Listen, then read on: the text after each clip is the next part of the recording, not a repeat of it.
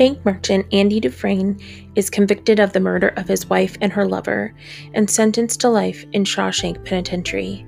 Andy befriends an inmate named Red, and over time, Andy finds a way to live out life in prison, teaching himself and others that while a body may be locked up, the spirit can never be imprisoned. I was 12 when I saw this movie, and I've now watched it 1,000,000 times on TNT. I've now watched it one more time with my teenage daughter. This is PG-13, and today we'll be discussing The Shawshank Redemption.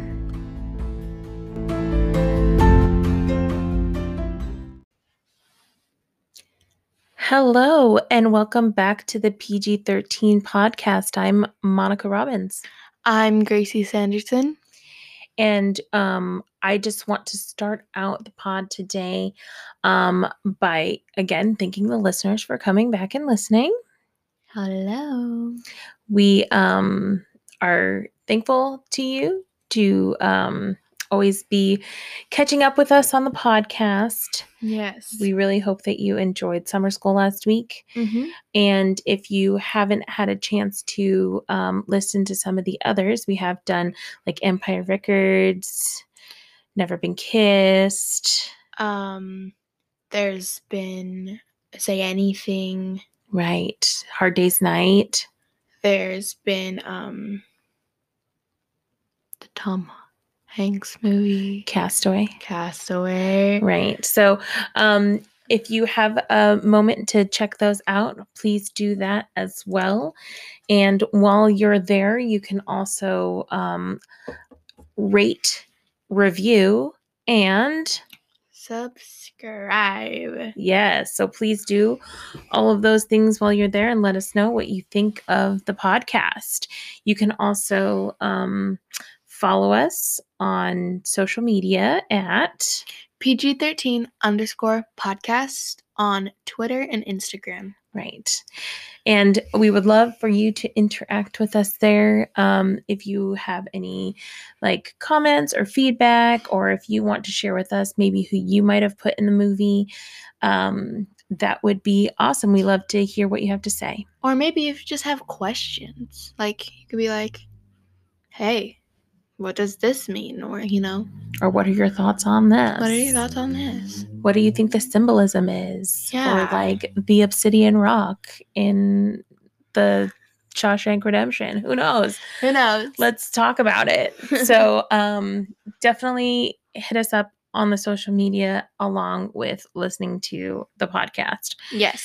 I also wanted to just give a shout out. A couple weeks ago, I had put out on social media on like my Facebook and on Instagram and on Twitter to see if anyone could help with our logo, like our title card, because I just wanted to kind of make it a higher resolution so we could post it more places and just a little bit like polished. And we got a lot of good suggestions and feedback from listeners. Yes. So thank you to those who responded. And I just wanted to also give a special shout out to Jen Rausch, who made us a really awesome logo. And then also to Allison Hauser, who made us several awesome logos, kind of refined ours, and then gave us some other options that we'll definitely be using in the future. So I just wanted to say thank you to those people who are helping us kind of get this podcast off the ground. Yes. So thank you so much for that. So with that, let's start talking about the awesome, wonderful movie that is The Shawshank Redemption. So, we're just gonna, I guess, go right into background. Yes. Yeah. And I am doing the background this week. Mm-hmm. And again, super glad that I'm doing the background this week. I love this movie. I remember, just before we get started, I remember the first time I saw this movie. It was a movie that didn't really do that well in the movie theater. Yeah. And it didn't it was basically considered like a flop. But then after it left the movie theater, it got nominated for Oscars and my family is huge on Oscars. Like, right, we have a whole like Yes. night where there's like a party, and it's just really us. Yeah. So like it's a family party, and we have like hors d'oeuvres and ballots and the whole thing. Yeah. So we were like, well, we have to watch this Shawshank Redemption movie Mm-hmm. because we got to know how we feel about it before Yeah. we do anything. So we threw this in, and we were like in the middle of the movie going like, how long is this movie? Because it was a slow burn. It was. But by the end, it was like, that was the best movie I've ever watched. And I think that a lot of people had the same reaction to this movie. Like, they actually brought it back into theaters. They did. Yeah, after it got nominated for the Oscar, and more people were able to see it then, but still considered a flop. Yeah. So that's kind of like was my first experience of the movie, and again, I've seen it a million times since then because it's so good. Mm-hmm. But despite being considered one of the greatest movies of all time and being nominated for 7 Oscars, it didn't win a single Oscar award. Oh my God. Yeah. That's sad. I know. So it's on like all these like 100 best movies, like 50 best movies, like the 20 movies you have to see before you die. Like it's like the Shawshank Redemption is on there, but Yeah. it is not considered an Academy Award winning film. Yeah. So I thought That's that sad. was really interesting. Yeah. Especially like it's sad because like it's beautifully directed.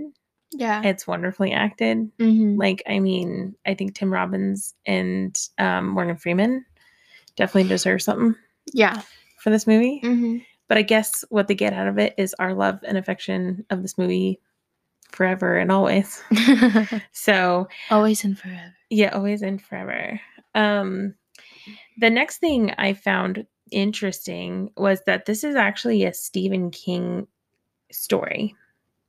Like Stephen King wrote this story called Rita Hayworth and the Shawshank Redemption. Yeah. And Stephen King's usually known for kind of like his scary or like otherworldly kind of stories. Yeah. Right? Mm-hmm. So it was surprising to me that like Stephen King wrote this story. Mm-hmm. And it was so like kind of like down to earth. It was a short story. And it was in the book called Different Seasons, which also included other stories that were made into movies, such as Apt Pupil, which I think was made in 1998, and The Body, which is also known as Stand By Me. Yeah, and I know, and you know, that we love the movie Stand By Me. Yeah. Like, we've watched that together already. Mm-hmm. And we love and appreciated it. Yeah. We did. Yes. So, I thought that was kind of cool that this story was included in that book as well. Yeah. So, what a book it is, I guess I'll have to check it out. Stephen King also sold the rights to Rita Hayworth and the Shawshank Redemption for $5,000 out of his friendship with the director Frank Darabont. Yeah. So usually probably Stephen King makes thousands, if not millions of dollars selling his stories for movies. But yeah. I guess because he and Frank Darabont had such a great friendship, he was like, give me $5,000 for it and you can do that. Yeah. You can make this movie. But it turns out too that Stephen King actually never cashed the check. Yeah. And instead he framed the check and sent it back to Frank Darabont so he could put it like up on his wall. So really, like, Stephen King didn't get a lot of money for selling this movie to him. Yeah.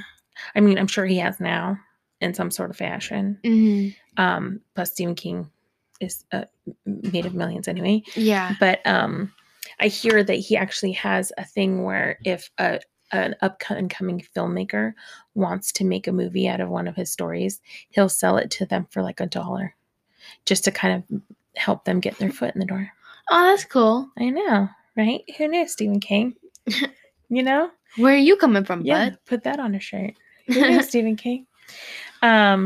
So I also thought it was interesting that they had to take the name Rita Hayworth out of the title of the movie because they were going to call it Rita Hayworth in The Shawshank Redemption. Yeah. But too many people in Hollywood were mistaking it as like a movie about Rita Hayworth's life. It's like agents were calling Frank Darabont and saying like, I want to have this actress like audition for the Rita Hayworth role. And he was like, no, that's not what this movie is about. Yeah. So they decided as to not confuse any more people to just call it The Shawshank Redemption. Yeah. Why did they put Rita Hayworth in the name? I think because, like we saw in the movie, that's the first poster that he puts out. Oh, okay. You know, so she's Yeah. kind of like the girl, in quotes, that gets it started for him to be able to escape from the prison, right? Yeah. Spoiler alert for those who haven't seen the movie, but if you're listening to this, you probably have. Yeah. So I think that's why. Mhm. It's because she was like kind of like the one that was covering it up. Yeah. At first. Mhm. So, and I guess we'd have to read this short story. Yeah. To really know for sure if that's why they called it in the book. Mhm. Because we know that in the movie he kind of switches up the posters as like years go by. Yeah. Yeah. Also, another fun fact, Jeff Bridges, Tom Hanks, Kevin Costner, Tom Cruise, Matthew Broderick, Nicolas Cage, Johnny Depp, and Charlie Sheen, all of those people were all considered for the part of Andy Dufresne. Oh. And it sounds like Tom Hanks liked it, but couldn't do it because he was making Forrest Gump. Yeah. And he actually ends up, I think Frank Darabont's next movie is The Green Mile. Mhm. And Tom Hanks ends up doing that one. Oh, okay. Which is also in the movie box.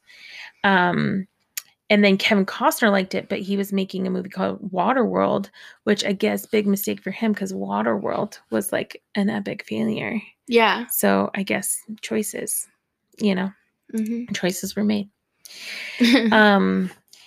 Another casting fun fact is Clint Eastwood, Harrison Ford, Paul Newman, Gene Hackman were all considered for the part of Red in the book because Red in the book, Red in the movie, because Red in the book is actually a middle-aged white Irishman. Oh, okay. But Frank Darabont changed it because he wanted Morgan Freeman as the part. Ooh. And this is why in the movie, when Andy asks, why do they call you Red? He says, maybe it's because I'm Irish. Oh. Because it was like kind of a joke and a callback to the book. Oh, okay. So that's why that was like funny to him.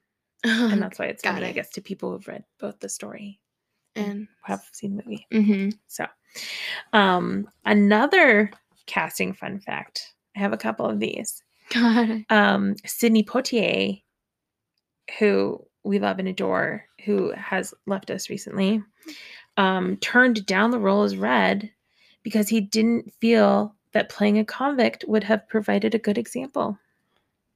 Interesting. Yeah, Academy Award winner Sidney Poitier was like, no, thank you. So, I'll see you later. I thought that was interesting. Do I want to do this movie? Absolutely not. Yeah, and knowing like the kind of movies that Sidney Poitier did, that makes sense. Yeah. And also the role of Tommy was intended for Brad Pitt. But he turned it down to be in the movie Interview with the Vampire, which is also an excellent film. So that's not quite in the movie box yet because I believe that's a little bit above our age range. Got it. I mean, The Shawshank Redemption was pushing it. Yeah. But we'll have to save that for a later time. Even though I'm pretty sure I watched it when I was your age too. But, okay. Brad Pitt was like a shooting star. And I guess the role of Tommy would have just been a little too small for his liking. Which is fine. It's fine. Worked out fine for him. So about the movie itself, the mug shots of a young-looking Red during his parole hearing were actually pictures of his son, Alfonso. Oh. And he also makes a cameo in the movie as a prisoner yelling at the fresh fish at the beginning. Oh. And I think I saw him because I was like, that looks like the guy in the picture. Mm-hmm. And although it is never stated in the film, Brooks, who we come to love in the door, Yeah. actually is in prison for allegedly murdering his wife and child after losing a poker game. Okay. Yeah. So they never say that in the movie why he's in there, but that's why he's there. Yeah. Yeah. They never state why Red is in there too. They don't. And I read again in like some of the facts that I found that in the book, Red was in jail because he murdered his wife and I guess a neighbor. Oh. Yeah, but the neighbor was like accidental. Okay. Like just like wrong place, wrong time. Yeah. But I heard that they changed it for the movie to be more of like just a petty theft. Yeah. And he was just in there for a long time because the prison system is unfair sometimes. Okay. So, was that for Red. Got it. Also, like I said before, I've seen this movie on TNT like a million times. Yeah. Like it's like any given moment, you could probably turn to that station and it's showing The Shawshank Redemption. And I always thought it was because like everybody loves The Shawshank Redemption, so who wouldn't ever just like want to watch it at any time? Yeah. But what it is that after the film gained popularity, Ted Turner, who owns TNT, actually sold the right to the TNT company for much lower than normal than other big films. Yeah. So because it was so inexpensive, it's inexpensive to show it on TV. Mm-hmm. So it's like they don't have to pay so much like licensing fees and things like that. Yeah. So they show it all the time just because it's a cheap movie to show all the time. Okay. So it's so funny to me that like this movie is so like well regarded, but like financially definitely not like given its due. Yeah. On all sorts of levels. Mm-hmm. So that's just some of the things I found about the movie. Mm-hmm. There was a lot of background. Like Okay. I was seriously sitting there for days, like scrolling through all of this additional information. Yeah. But I just wanted to kind of keep it a little bit light. Mm-hmm. Just so we could talk about the movie itself a little bit more. Okay. But if you're interested in any more background, you can definitely find that like on some like fan websites, and also IMDb always can give you a lot of good information. Yeah. Yeah. The other thing I wanted to mention here as far as background from the movie is the movie is essentially about Andy Dufresne, who's gone to prison he was accused of murdering his wife, who was cheating on him with a golf pro. Yeah. Right. But we come to find out that he actually did not murder them. No. And that he was wrongfully accused of murder. That he's this innocent man. And now he spent like what it was like almost 20 years in prison for a crime that he didn't commit. And it just came to me like while watching the movie that this is something that actually happens more commonly than we realize. Yeah. That people are accused of crimes and of murders that they didn't commit and are spending time in jail for those crimes all the time. Yeah. And so I just wanted to like kind of put some statistics out there for actual like real life scenarios. So I just took a look at the Innocent Project, which is a group around the US who help people who have been wrongfully convicted get out of jail. They get exonerated is the word. So if you're interested in this, if you're listening and you want to check it out yourself, you can definitely check out the Innocent Project online. But the Innocence Project's mission is to free the staggering number of innocent people who remain incarcerated and to begin to reform the system responsible for their unjust imprisonment. So according to their statistics, there have been over 2,471 exonerations in the U.S. since 1989. So that's Okay. basically more than 2,500 people have been let out of jail because it was proven that they didn't commit a crime. Okay. Okay. And when they added up all of the years that had been served by those people, it added up to over 21,000 years lost in prison for doing time for a crime that they didn't commit. Oh, that's sad. Yeah. It also said that some contributing factors to wrongful convictions, 28% of wrongful convictions were mistaken identity. 12% was a false confession given to police, like under pressure. Yeah. Forensic science problems resulted in 23% of wrongful convictions. And then perjury or a false accusation, like a false witness statement, Yeah. was 58%. Oh, goodness. Contributing to wrongful convictions. Yeah. And then official misconduct was 54%. Yeah. So I just wanted to kind of put out there that although The Shawshank Redemption is a made-up story by Stephen King, it is still something that is an actual issue and problem in real life as well. Yeah. And it's just something to think about, especially when you see what Andy goes through to like live life in prison. Yeah. And then also try to get out and not be able to, right? Because the system was against him. So that is the background I have for The Shawshank Redemption. Got it. Yeah. So with that, let's go ahead and jump into characters. Okay. So let's start with Andy. Andy, as we said before, he is a banker. Yep, he's played by Tim Robbins. And he got sentenced for 2 lifetimes by allegedly killing his wife and the man she cheated on him with, the pro golfer. Yes. And so he ends up at Shawshank Penitentiary. Yes. And it's from the very beginning of the movie. He seems like a guy who's like closed off. Yeah. Like he doesn't kind of make friends with anybody right away, as you probably would. Yeah. Or would not, right? In prison. Yeah. I think that if that were me, I'd probably like roll the same way. Just keep to myself. Yeah. And then, but in his stay, he does start to make friends. Yeah. With not only the prison mates. Yeah.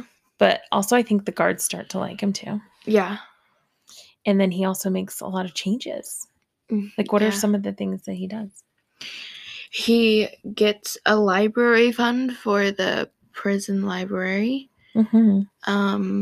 He helps the prisoners get education. Yeah, like some of them he helps like graduate from high school. Yeah. Some he helps graduate from college, I think. Yeah. Yeah. So he's like making changes in there.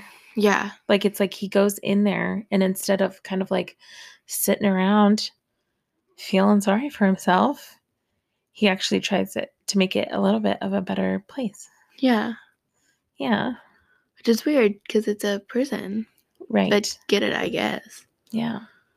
And he makes friends with a group of guys there too. And I think that he starts to kind of like help them change as people as well, didn't you say? Yeah. Yeah. Yeah. So I think it's also interesting that like Andy starts doing like the finances for the guards. And then that kind of puts him in a position for the warden to like take advantage of that as well. The warden is kind of just stealing money from all these like companies in the prison. Yeah. And since Andy has like that bank know-how. Yeah. Andy is helping him kind of funnel and move that money around Mm-hmm. to make the warden rich. Yeah. Right? Mm-hmm. So it's funny to me because we both know while I'm watching the movie, and I'm sure our listeners know, that Andy didn't kill his wife. No. And he didn't kill the other guy. It was just kind of like awful circumstances. Yeah. Right? And like that he was just happened to be there that night with a gun. Yeah. Like it like did not look good for him. Did not look good. And the fact that he didn't have the gun, they weren't able to like prove that he didn't do it. Right? Yeah. But so I think it's funny how he says in the movie, I had to go to prison to become a crook. Like basically like I had to go to prison to like actually do something to be here. Right? Yeah, that's and funny. like Yeah. helping Yeah. the warden. Because like if anyone finds out he's doing this for the warden, he would get in trouble too. Yeah. But he doesn't, because he's made up this whole other identity of another person who's funneling this money. So if it ever gets caught, like it would never lead back to him, and it would never lead back to the warden, which works out in his favor later. Yes, it does. Right. But over the past like 20 years, maybe it's been like a few years, but he gets this like tiny pickaxe, like a rock miner thing. Yeah, like a rock mining or pickaxe thing. Yes. Yeah. And rock hammer. That's the word. She's saying rock and hammer, but we haven't put it together. But he was writing his name, and then he found out, wait, these walls are like super, they can break super easily. So over the past like maybe 18 years, he's been digging a hole. Yeah, through the wall to escape. Yeah.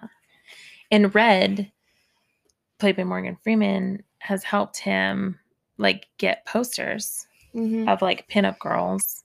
Yeah. To kind of help cover up the hole, even though Red has no idea what he's doing. Like he hasn't told us all. Red was just like, oh, okay, I'm just going to get him a poster. Yeah. So, you know. Who doesn't love Rita Hayworth? Who doesn't love Marilyn Monroe? Right? Yeah. Yeah. So Andy, what it comes down to is Andy is super smart. And he's not a criminal in a way of like murdering people. Yeah. But he is smart enough to be able to finagle his way out of Shawshank prison. Yes. Yes. He does all these kinds of things when he does escape. Yeah. And it's just, okay, wow, he just went right into the sewer. Right. Exactly. So, but what the thing I like about Andy though is that like he's in this awful situation. Yeah. And there's not a lot that he can do about it. And I think that like most people in his situation would probably take it and go towards like the negative. Yeah. You know, like they would say, oh, this is my life now, and kind of like ride that slippery slope downhill. But he doesn't seem to do that. Yeah. Like he seems to just say like, this is my situation. And I think he says it near the end of the movie. He says like, I gotta get busy living or get busy dying. Yeah. Right. And he's definitely just been trying to like live this whole time. And I think knowing that he's digging a hole probably helps. Yeah. He's like, I'm digging this hole. I got to stay on the positive side. I have to deal with the warden. Yeah. And I think that people don't like, since they don't know there's the hole. Yeah. They kind of don't understand like maybe the hope that he holds. Yeah. Right. Because I think like Red's like, you don't know what you're talking about. Like hope is a dangerous thing because Red can't dig a hole. He can't. Because he's not like, to be honest, like where Andy is in that prison works out for him. Like if he was not in a corner cell, right, he wouldn't have been able to dig a hole. No. So, I mean, fate kind of helped him in that regard. Yeah. To be put into a corner cell or else he wouldn't be able to do what he did. Imagine just being in the middle cell and then he digs a hole and he has to keep digging. Yeah, he was all like, hey, mind if I come on through? You know? Continue digging right now. Right. You know, and he just keeps getting posters for the other cellmates who have a hole in them. Yeah. But I also think about Andy too. It's like he's a guy who also like can kind of like reflect on himself, Yeah. you know? Mm-hmm. Because even like near the end when when he knows he's about to go, like, and he knows that he hasn't killed his wife. Red knows that he hasn't killed his wife. Yeah. Like he says to him like I was partially responsible just because of the man that I was. Yeah. You know, like, Mhm. yes, maybe I didn't physically kill her, but I am a closed off person and I Yeah. pushed her away. And that was my fault. Yeah. And I think that that shows like even after 20 years of serving this life sentence, like he thinks about that. And he said, Yeah. like, I loved her, Mhm. you know? Yeah. And even like the place that he sends Red to go find the obsidian rock is like where he asked her to marry him, Mhm. you know? That's cute. Yeah. Well, it's cute, but then it's also just like shows Yeah. that like after all of it, he still did really love her. And like Mhm. he like self-reflects on that. Like I think Yeah. that like that's a great thing about Andy, Mhm. right? Yeah. Is that like he seems like a fair person Mhm. all around. Yeah. And like Andy, I could tell that he has been thinking about his wife every day, like probably those first 2 years Mhm. when he kept like quiet most of the time. He might be thinking like, hey, like maybe I was like the reason, but like I didn't physically, like you said, he said he didn't physically kill her, but he did it because of his personality, because he's like a very close off person. So maybe he was just thinking about that the whole time, and he's actually like a nice guy. Mm-hmm. It's just he's just shy. Right. And he's just like a person who like there's people out there don't like really show their emotions. Yeah. You know? And he's just one of those people. But he was able to kind of look back and see how that might have affected his situation. Mm-hmm. And maybe that's why he's a little bit more able to open up to Red too. Yeah. It's like, you know, this caused this heartache for me before, and I don't want it to cause that heartache now, because I think Red's somebody that he really cares about, Yeah. maybe just as much as he cared about his wife, Mm-hmm. you know? Yeah. So, but I think that this movie too also shows that even a person like Andy Mm-hmm. can be like pushed to a certain point. Yeah. And it's like kind of like, I think how Morgan Freeman talks about like how like rocks can change, like given like a lot of pressure and time. Yeah. It's like that's kind of how Andy was. Yeah. You know, is that like he got to the point with like prison and the warden where he was like, I'm out. Mm-hmm. Like, yeah. You thought you could treat me this way and you thought you could do this to me, but guess what? You can't. And now I'm taking your money and your suit and your shoes and I'm getting out of here. Yeah. You know? He's like, I'm doing all this stuff for you, but what you don't know is that I have a hole in my room. Yeah. Yeah. Yeah. And that I'm going to now go to the bank and get all this money. Thank you very much. And I'm out. See ya. Right. Forever. Bye-bye. Yes. So that's what I would have to say about Andy as a character. Yes. I think that that's what he's there to kind of show those other inmates too. Yeah. And like when he talks about after he's been in solitary confinement for a while and they said like, well, what do you have in there? And he says, I have the music like in my head and in my heart. Mm-hmm.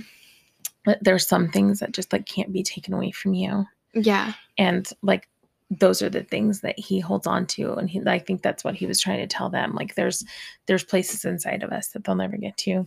Mm-hmm. Yeah. Yeah. Mm-hmm. Like you can't take away his hope. Yeah. Can't take away his music. You know? Because it's all there inside of himself. Yeah. Yeah. Also, let's talk about he was in solitary confinement for 2 months. Yeah. I mean, that's another thing, like, right? And I think that's like where it really pushed him, especially like after they killed Tommy and then put him in solitary confinement. He was like, this is the final straw, my friends. Like, I'm going through that hole. Yeah. Thank you very much. Because he knew he was never going to get any help. Yeah. You know? Mm-hmm. Does that wrap Andy? I think so. And I'm sure that we'll talk about him in other ways with other characters and stuff. Yeah. But let's talk about Red, played by Morgan Freeman. Ooh, I also forgot to mention, because we haven't said this in a while, Tim Robbins, Academy Award winner. Academy Award winner Tim Robbins was in the movie with Academy Award winner Morgan Freeman. Both of them Academy Award winners. Woo! Yes. So for other movies, not these ones, not this one, because as we know, didn't win any Academy Awards. Yeah. They won Academy Awards for other things. But here they are in this movie together. So let's talk about Red. How do we feel about Red? I mean, I like Red. I felt like he's been in there for such a long time, like 40 years. Mm-hmm. He just kind of like keeps to himself. He has his gang of friends that he can trust. He knows that everyone's innocent in Shawshank. That's what they say. Yeah. When you I mean, ask. I don't think everyone is. Not everyone but is. There's one guy. That's what they say. Everyone's innocent in Shawshank. Right. Yeah. So Red, he's a good guy. He helps Andy. He's the guy that's like, I can get you anything. Right. You know, and he gets paid for it. Like $1. Yeah. For a poster. Right. And so I think I like Red. He's just a nice guy. He's a nice guy, and I think like you're saying, like he is like well regarded. Yeah. In prison. Mm-hmm. I think that like maybe the outside world was not fair to him. Yeah. And even though the prison system is also not fair to him because it keeps him in there and doesn't let him out on parole, even though he seems to be a fine prison inmate, right? Yeah. It doesn't seem like he causes a lot of trouble per se. Like you never see the guards like giving him a hard time or anything like that. Yeah. Like it seems like in prison he's found a place where people do respect him. Mm-hmm. You know, and he kind of thrives on that. Yeah. With his group of friends and then other people around that institution. And it's like he knows like what the limits are. Like he knows what the P's and Q's are. You know, he knows like what to do and what not to do. Yeah. He just kind of roams around. Yeah. He like sticks to that. Mm-hmm. Yeah. Yeah. So that's why when Andy does some things, he's like, oh, no. But somehow Andy gets away with it. Yeah. Yeah. Would that happen in real life? Probably not. No, probably not. So, but I think that like Andy and Red are like they're like the exact opposites, right? Yeah. Whereas like Andy is like this person with the hope and things. Like Red is someone who comes from like a different background who thinks that having things like hope is a dangerous thing. Because those things have never worked for him, you know? And then like Andy's the person who kind of shows them that it is a possibility. Yeah. Yeah. I really enjoyed like their friendship together. Mm-hmm. They're very close friends. Yes. You know, Red is like, yeah, let me give you advice. But Andy's like, yeah, no. And he still gets what he wants. Mm-hmm. And it's like, okay, I see you. Yeah. Stephen King. Yeah. But I love like their respect for each other. Yeah. And I love that even when Tim Robbins, and I think like too, like Andy like doesn't want to get Red in trouble. Yeah. And that's why he doesn't tell him about the hole in his wall. Yeah. Like he's like, he knows that he has to make sure that Red knows nothing about it so that nothing can happen to him. Yeah. So that at some time he'll be able to get out of prison. Mm-hmm. And he'll be able to like help him outside. Yeah. And that's why he like directs him to like go to the tree and get the envelope that has the money and kind of like gives him clues as to where to find Andy. Yeah. Yeah. It's cute. It's cute, but it's also just like so like heartfelt, and you're just so happy Yeah. at the end when they finally get to see each other and they walk Yeah. towards each other on the beach. I don't know why I keep saying cute, but it is heartfelt. It is. Yeah. Cute's a hard word to use for this movie. It's like, why am I saying cute? I don't know if anything can be called really like cute in this movie. Heartfelt. Right. It's heartfelt. It's heartfelt. And I read too that like they actually weren't going to have a scene showing the two of them meeting at the end. Really? Yeah, like Frank Darabont wanted to like cut it on the bus when he's like, I hope I get to see my friend. But then like the studio was like, no, my friend. Like those two people have to see each other to like closure for everybody. Yeah. And as much as I get where Frank Darabont was going, and he probably could have cut it there and we all would have known that they would have seen each other. Yeah. Just like the look on Andy's face when he finally gets to the beach, and like the look on Red's face when he finally gets to the beach, and then they hug. I mean, that's just... It's like, don't make me cry. Yeah, that's like exactly what we need after this movie. After this movie, exactly. Yeah. Because I know at one point I was like, you were like, this is a long movie. And I was like, I know, but it's going to be worth it. Yeah. And you were like, and I was like, it's going to start to get good. And you're like, good, because it's been an hour and a half of bad things happening constantly. Yeah. And I was like, I know. But again, it's going to be worth it. And was it? It was. Yes. So I think for the two of them, yeah, I think we've talked about that pretty well. Yes.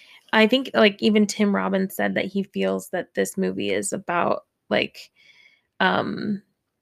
this platonic like relationship, like this platonic like love story between these two guys. Yeah. Because they end up like really just like caring for each other. Yeah. And I would have to agree. Me too. Like it's totally wonderful and heartfelt. Yeah. You know? Mm-hmm. And I think that everyone has someone in their lives like that. Mm-hmm. And that's why you can kind of like relate to it. Yeah. That like someone who you'd spend time in prison with and you'd say, like, when we get out, we're going to be there together. You know what I mean? It's like, okay, Yeah. sure. Yes. They're your person. Mm-hmm. So let's go ahead then and talk about, why don't we talk about Haywood first? Just a real quick, like, let's talk about Haywood and then we can talk about Brooks. We'll talk about the two other, like, kind of like big inmates. And then we can go into, and Tommy as well. There's Tommy. And then we can talk about the not so nice people. Got it. So like Haywood is just, again, he's another inmate. Yeah. We don't know why he's there. Mm-hmm. But he seems kind of like almost like if there needed to be a comic relief. There's Haywood. Right? Yeah. And he was kind of like a person who, again, Andy, like he kind of doesn't believe how Andy is, but Andy starts to kind of like turn him around a little bit too. Yeah. Yeah. Haywood is just kind of like, there's Sky, and he was like, I'll make fun of someone, but I can be nice sometimes. Right.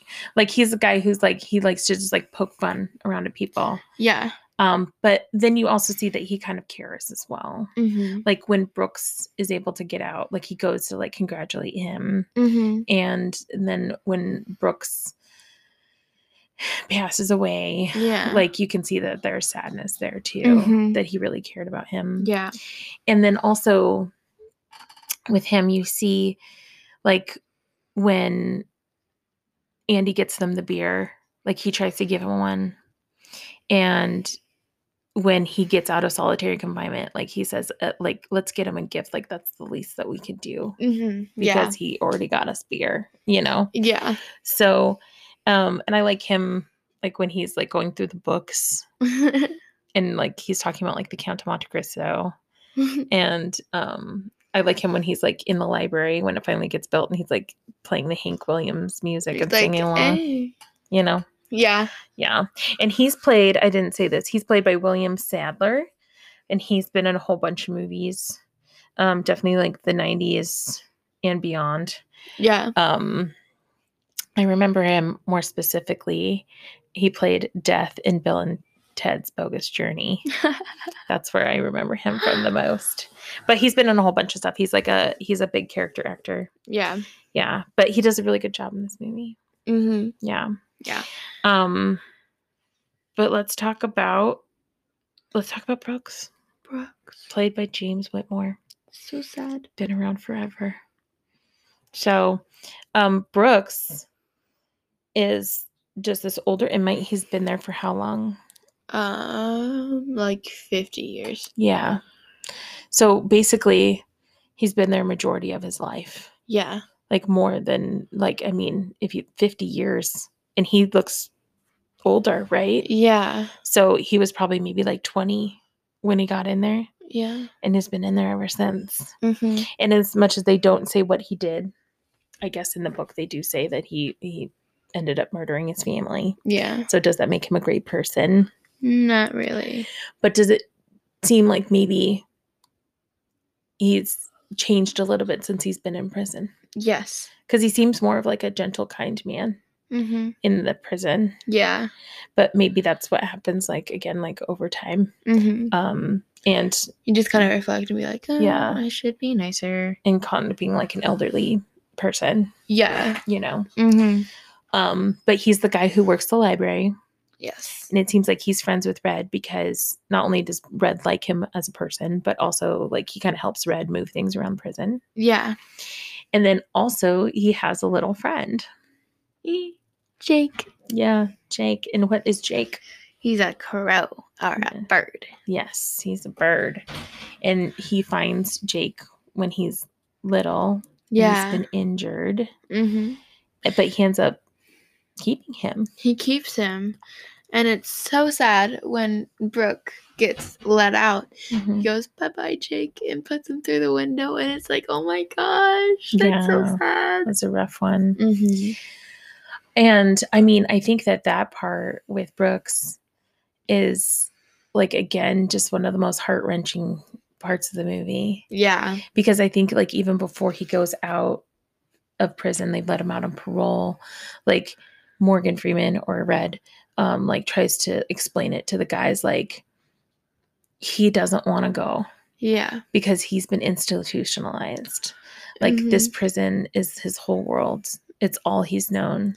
Like, there's been nothing else for him. So to go to the outside world, that's like starting over again when you're like 60 or 70. Yeah. And probably in those days, because this is 1947, right? Yeah. In those days, that was like that would have been a hard thing to do. Especially then add on top of it, you're an ex-convict and it's hard to get a job. And it's hard to probably form relationships because people find you're an ex-convict back in those days and they probably don't want to socialize with you as much, right? Yeah. And like he said in like his voiceover, just like saying what happened to Brooks, he's like, I didn't know about cars when I was little. I saw one.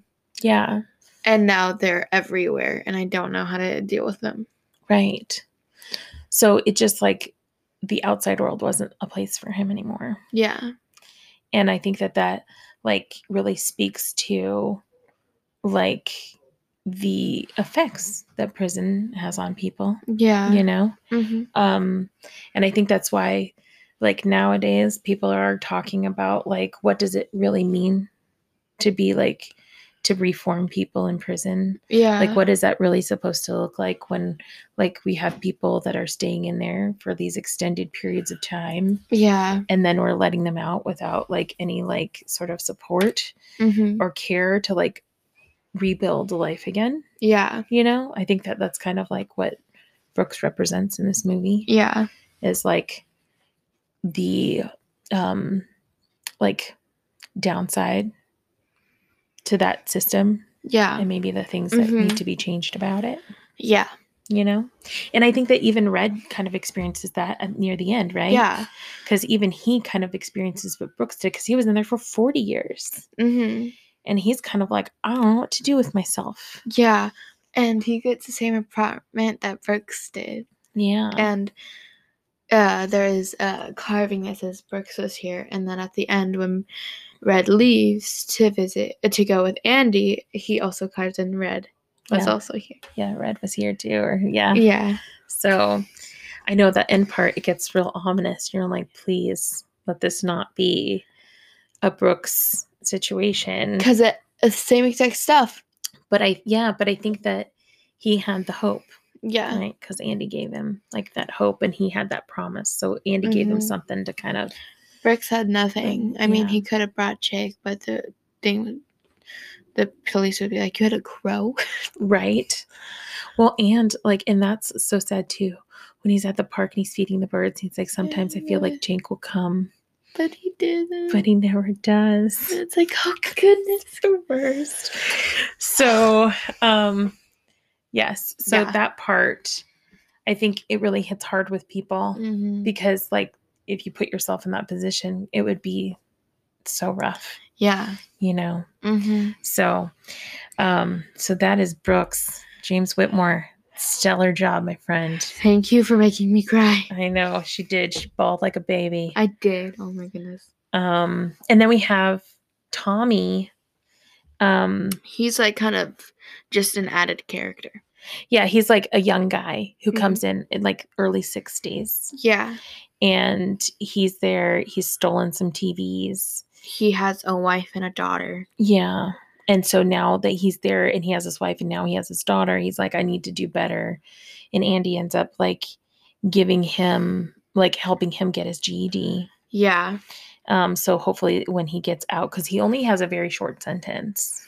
He's like 2 years. Yeah. And so he's like, when he gets out, he like wants to make better choices. And now he has that like high school degree to kind of help him with that. Yes.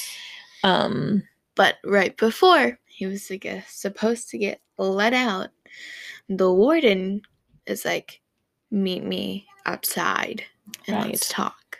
Right. So Tommy talks with him.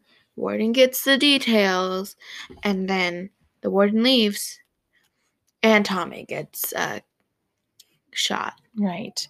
Because Tommy knew the true story of Andy's story. And he told Andy. And when the warden found out, he was afraid to lose Andy because he knew that if he lost Andy, he would, one, lose this person who's helping him get his money. Yeah. But two, it might expose him to also being arrested himself. Yeah. So he knew that he had to get rid of Tommy. And that was also just as sad as Brooks because, like, you had this young guy who was, like, kind of, you know, he was ready to, like, make better choices and full promise. And then just shy of getting out, gets killed.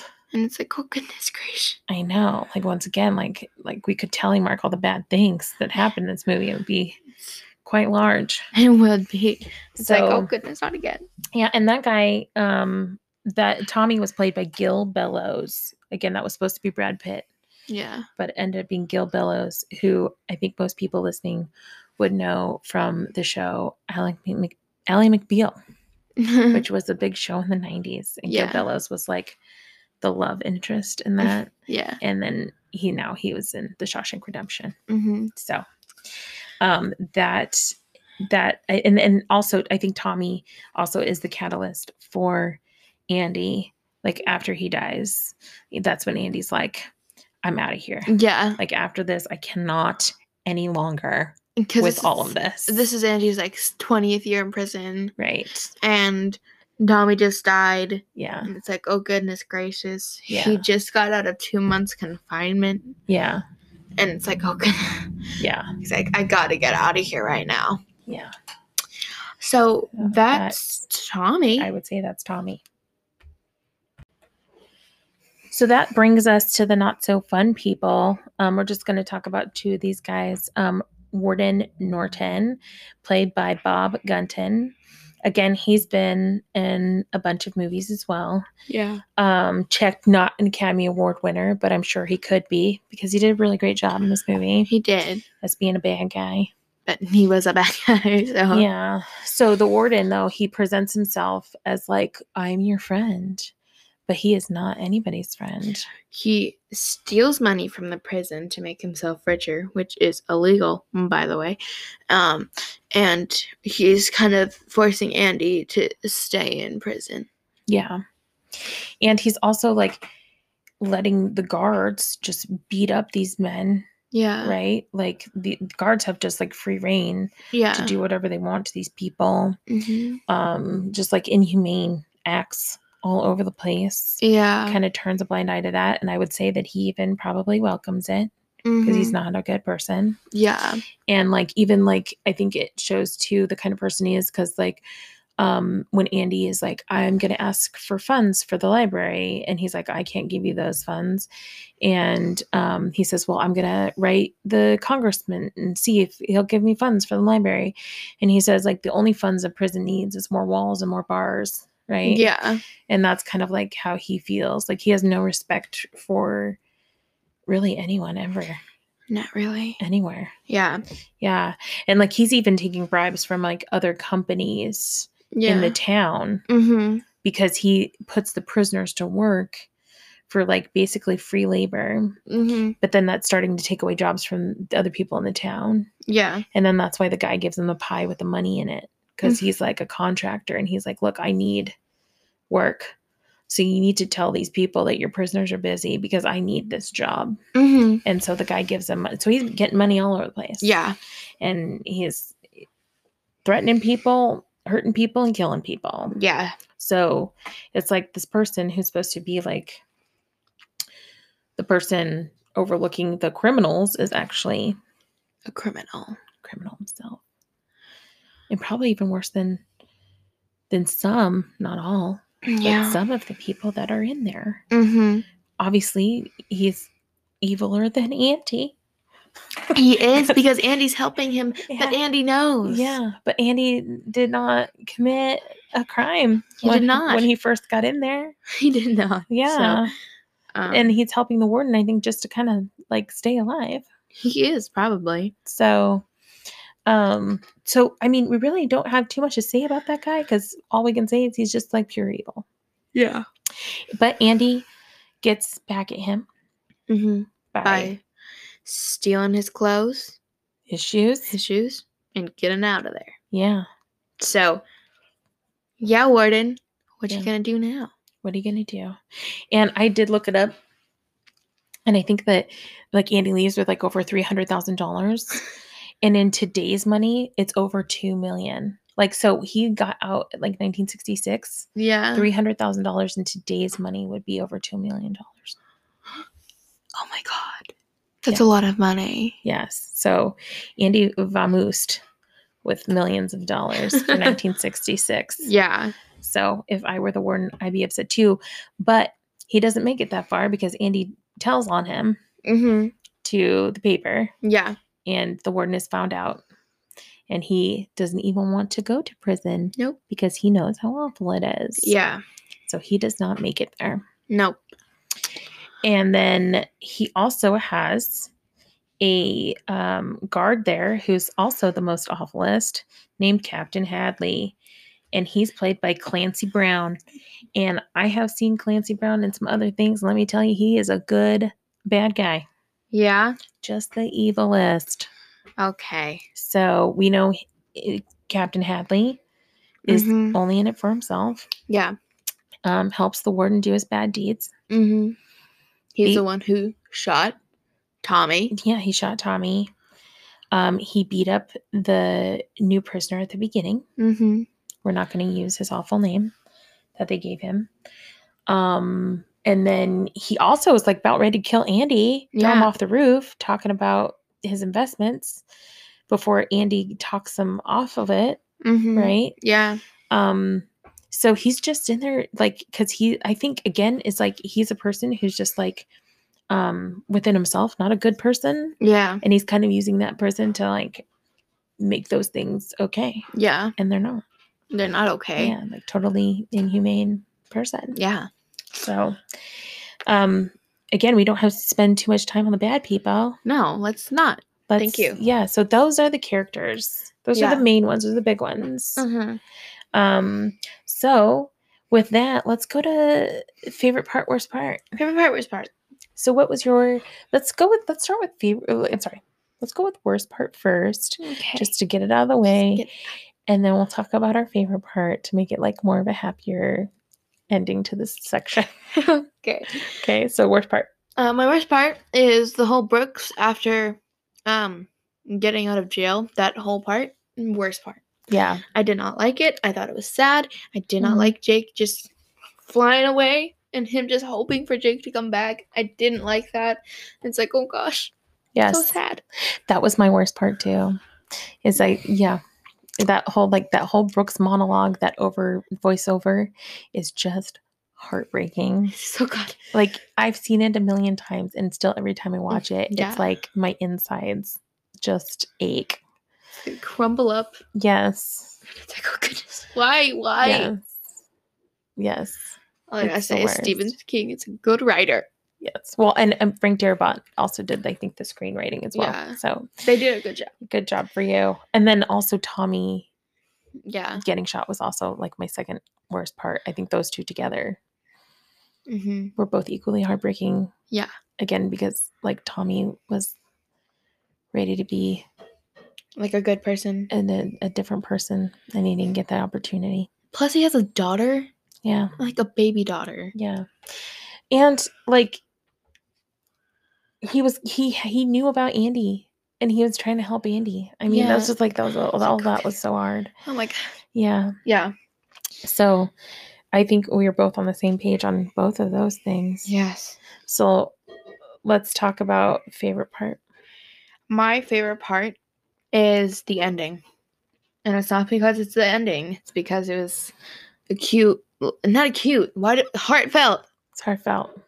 Yeah. Third time saying cute in this podcast. Heartfelt, like, oh my god, they saw each other again, and they're gonna live in the beach with a boat, and it's gonna be, oh my god.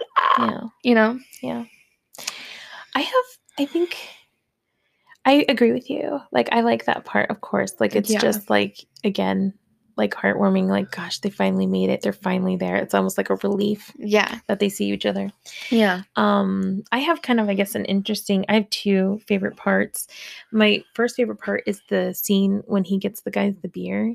Yeah. And they're all sitting around drinking the beer. And then Andy has like a look on his face, like he's just happy, and he doesn't even drink any of the beer. Yeah. But he's just happy to like have done that for somebody else. Mm-hmm. And he's just happy to kind of feel normal for a minute, like just sitting on a roof drinking beers with people. Yeah.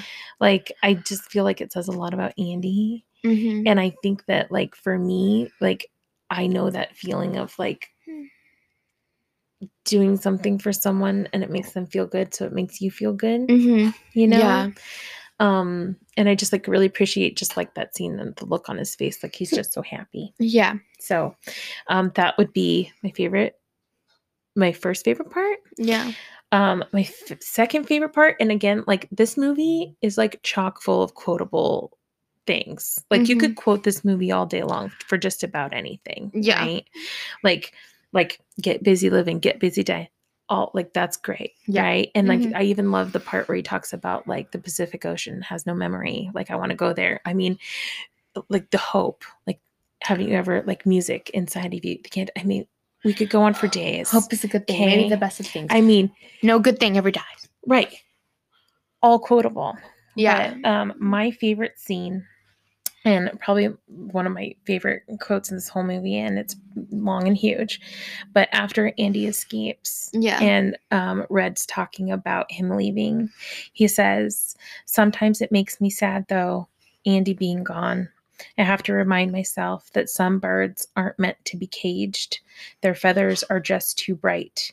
And when they fly away, the part of you that knows it was a sin to lock them up does rejoice. But still, the place you live in is that much more drab and empty that they're gone. I guess I just miss my friend." And I think that there's sometimes in life when we have like relationships that we lose.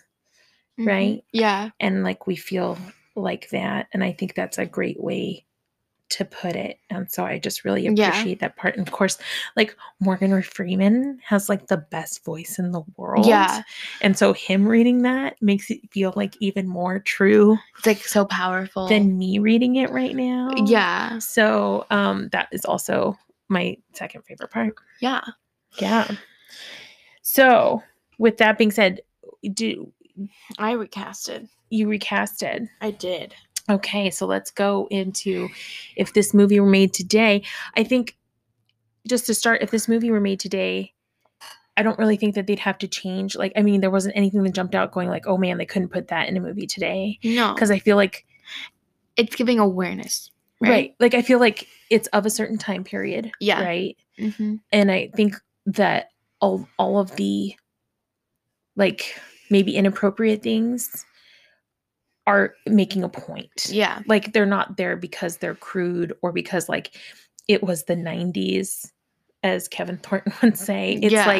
It's like trying to show those things for a purpose. Yeah. So I don't think that we would need to like discuss like the cigarette smoking or the whatever in this movie. Because it all makes sense. With the time period. Yes. And I think with what they're trying to convey in the movie. So let's just go into recasting. Okay. So Andy, hit me with it. Justin Hartley. Justin Hartley. Wow.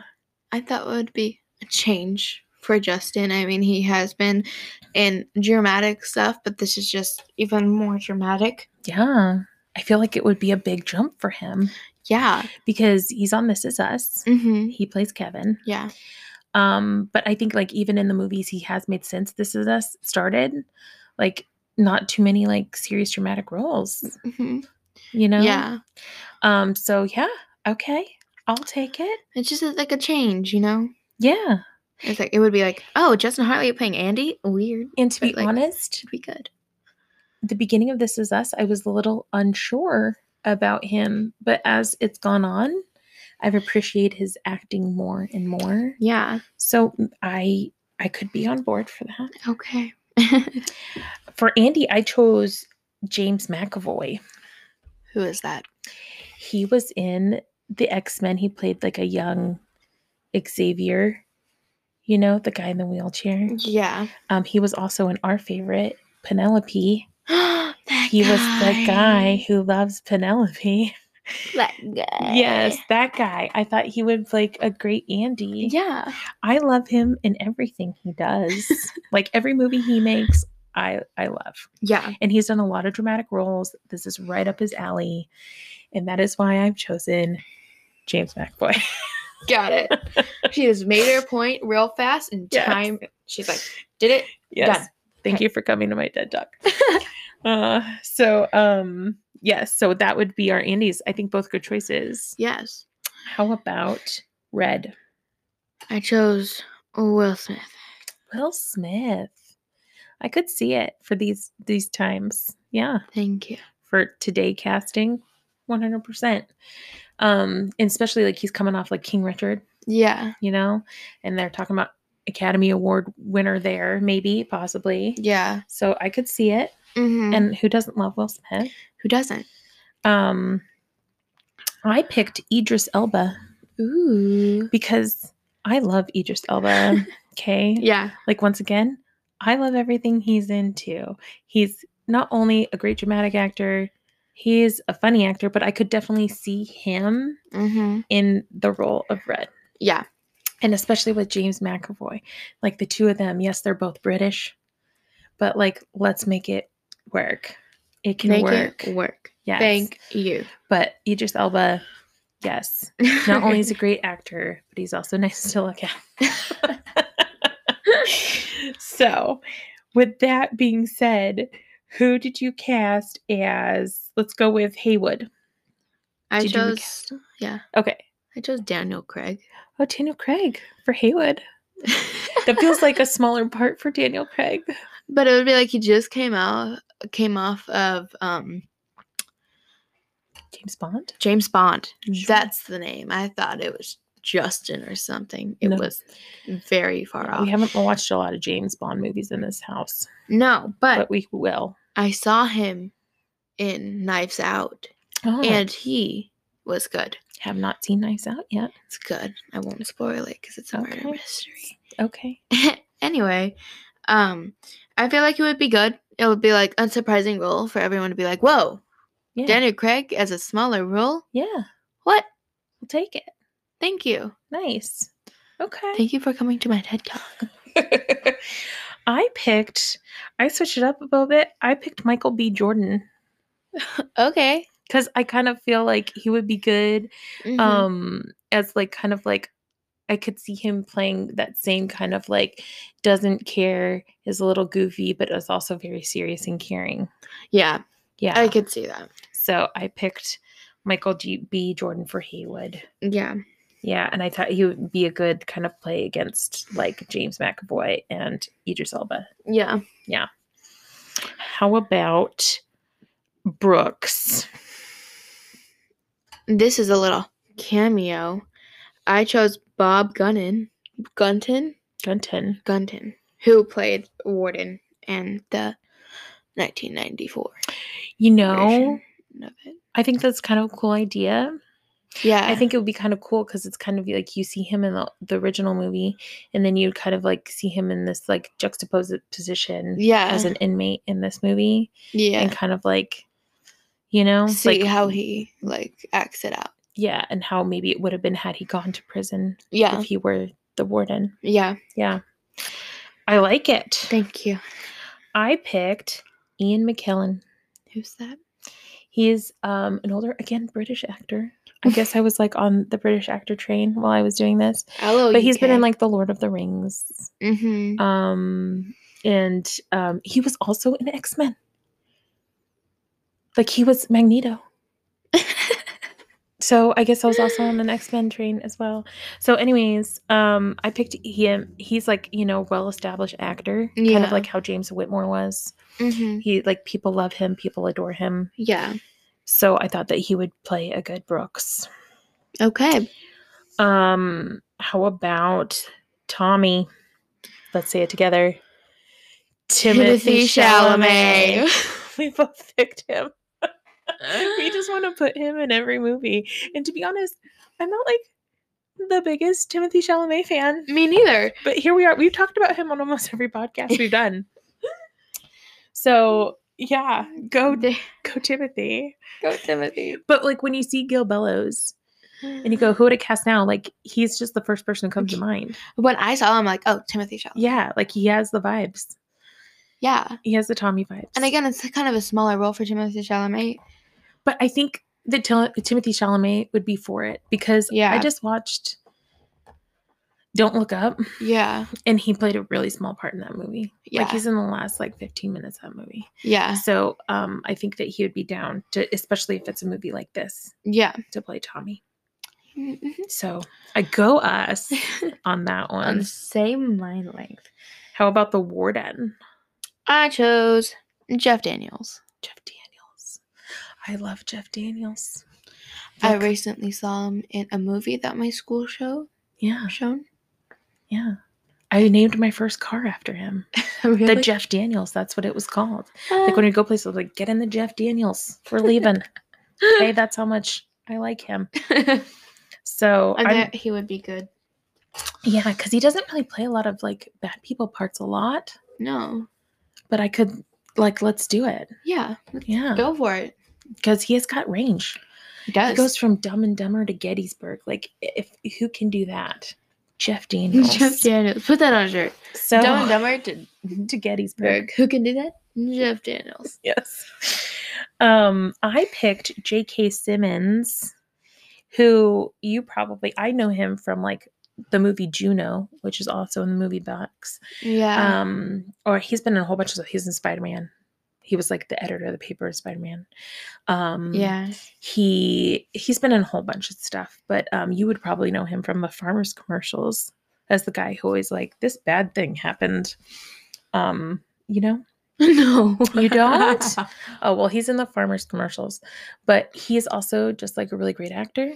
Yeah. And I think that he would make a really good, like he's played bad guys before. Mm-hmm. I could see him playing bad guys. I also think I know who you're talking about. Like the guy that's always out for Spider-Man. Yeah. That guy. Got it. That's the one. I have him imaged in my head. Yes. Just wait till you see him in like Juno. He's like endearing. Okay. So that's why I like him. Yeah. Captain Hadley. Let's recast it. Terry Crews. That would be really interesting. Like it would just be a good, like, I mean, Because I think Terry Crews has kind of like gone towards the Comedy side. comedy side. So to see this But would be, he has played a cop. yeah, on And Brooklyn Andrew Nine-Nine. and Brooklyn Nine-Nine. But Andrew Brower did it. Brower.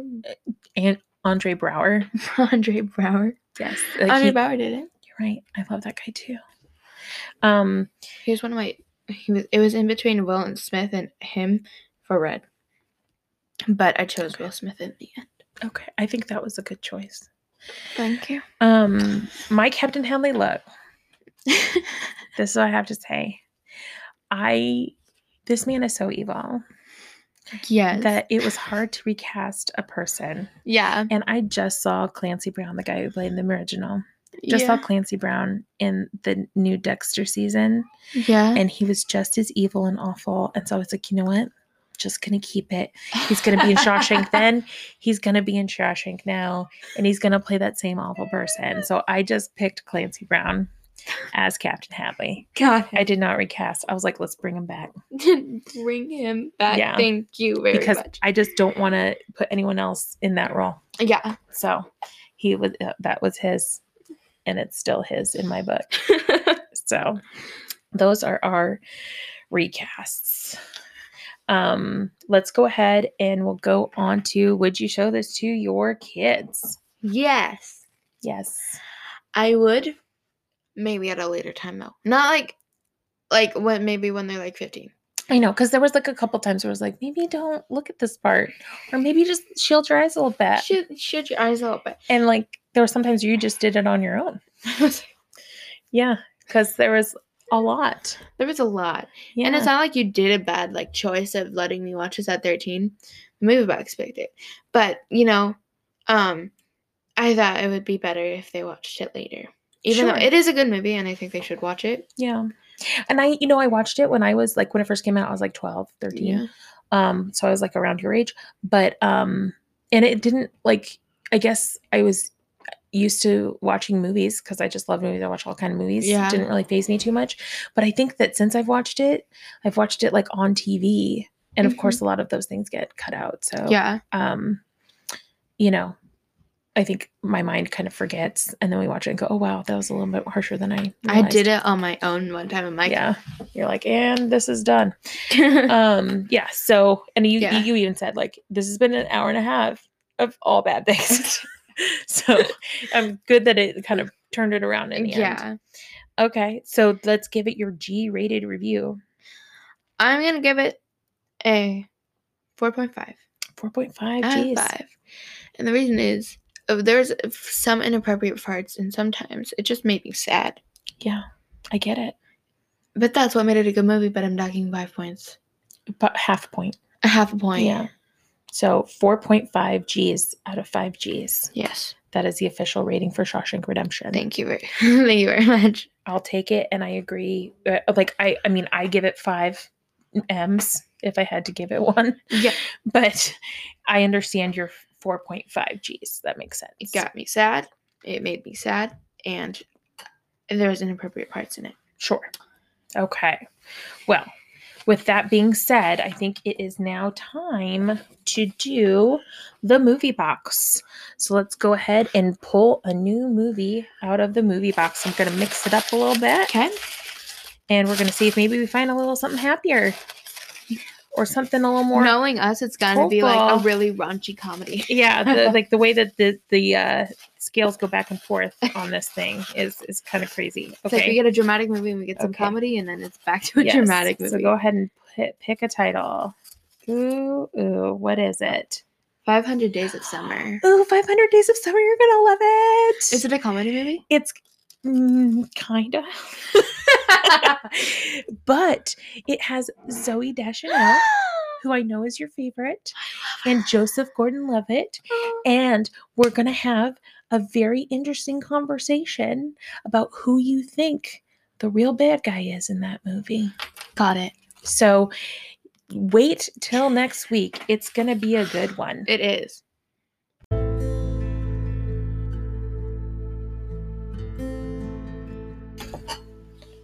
So, with that being said, please join us next week for 500 Days of Summer. And we hope that you remember, when it comes to movies, Listen to your mother.